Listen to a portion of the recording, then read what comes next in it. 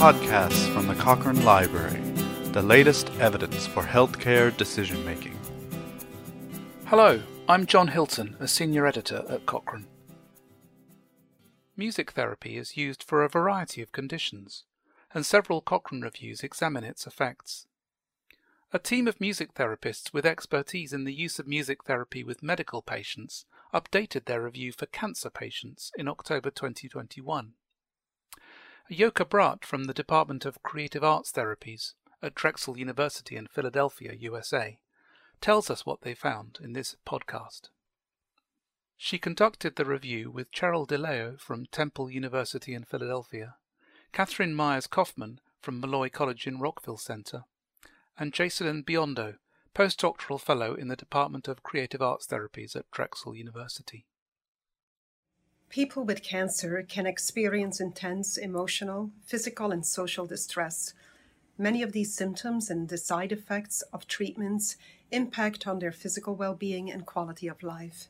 In addition, people with cancer often experience grief and depression in response to diagnosis and treatment. Therefore, their care needs to incorporate services that help address symptoms and meet their psychological, social, and spiritual needs. Music therapy has been used in different medical fields to this end. Our review now includes 81 trials with more than 5,500 participants with cancer. 26 trials included patients who underwent chemotherapy or radiation therapy. 23 examined the effects of music during procedures or surgery, and 25 included general cancer patients. Almost all the trials were with adults, with only 7 examining music interventions for pediatric patients with cancer. The use of music in cancer care can be situated along a continuum of care, from music listening initiated by patients through pre-recorded music offered by medical personnel to music interventions offered by a trained music therapist. Music therapists are specifically trained to select music interventions to offer emotional and spiritual support, facilitate communication and meaningful interaction between patients and their families, offer new coping strategies, and improve symptom management.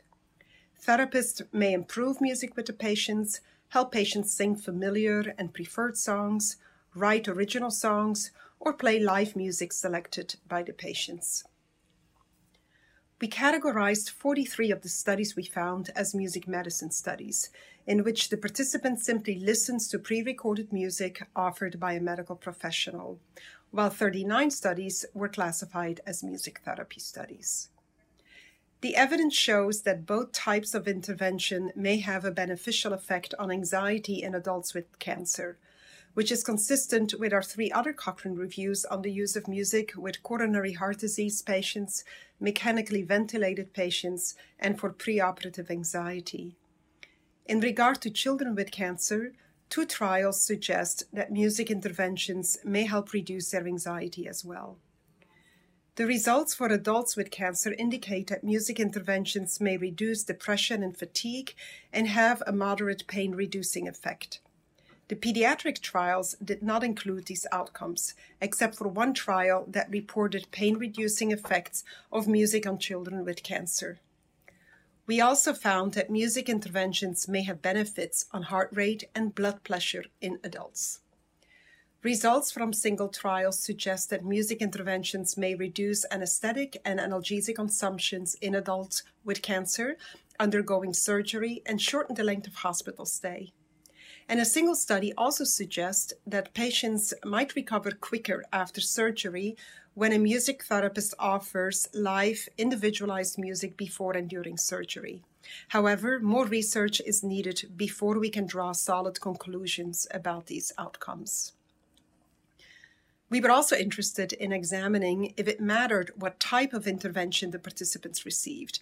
Our subgroup analyses indicated that although music therapy interventions had a moderate effect on the quality of life in adults, there was no support for an effect of music interventions for this outcome. Likewise, for fatigue, we found a small to moderate effect for music therapy, but not for music medicine studies. Overall, evidence from the trials included in this updated review suggests that music interventions may be offered as a complementary treatment to people with cancer, and that music interventions delivered by a trained music therapist may lead to more consistent results. However, because participants cannot be blinded to music interventions and the subjective outcomes are measured by self-report measures, there was a high risk of bias for most studies, meaning that these findings need to be interpreted with caution. We have several research recommendations for future studies.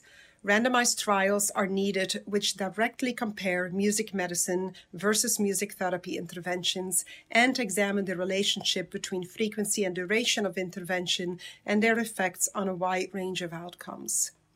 We would also like to see more trials in pediatric cancer. Future research efforts should also aim to enhance understanding of how music therapy and music medicine interventions can be optimized for symptom management, how music interventions can best serve patients along the cancer treatment trajectory, and what unique aspects of music therapy and music medicine interventions contribute to the care of patients. Trials that use listening to pre-recorded music should describe the music selections made available to participants and exercise greater care in selecting music that reflects the participants' true preference.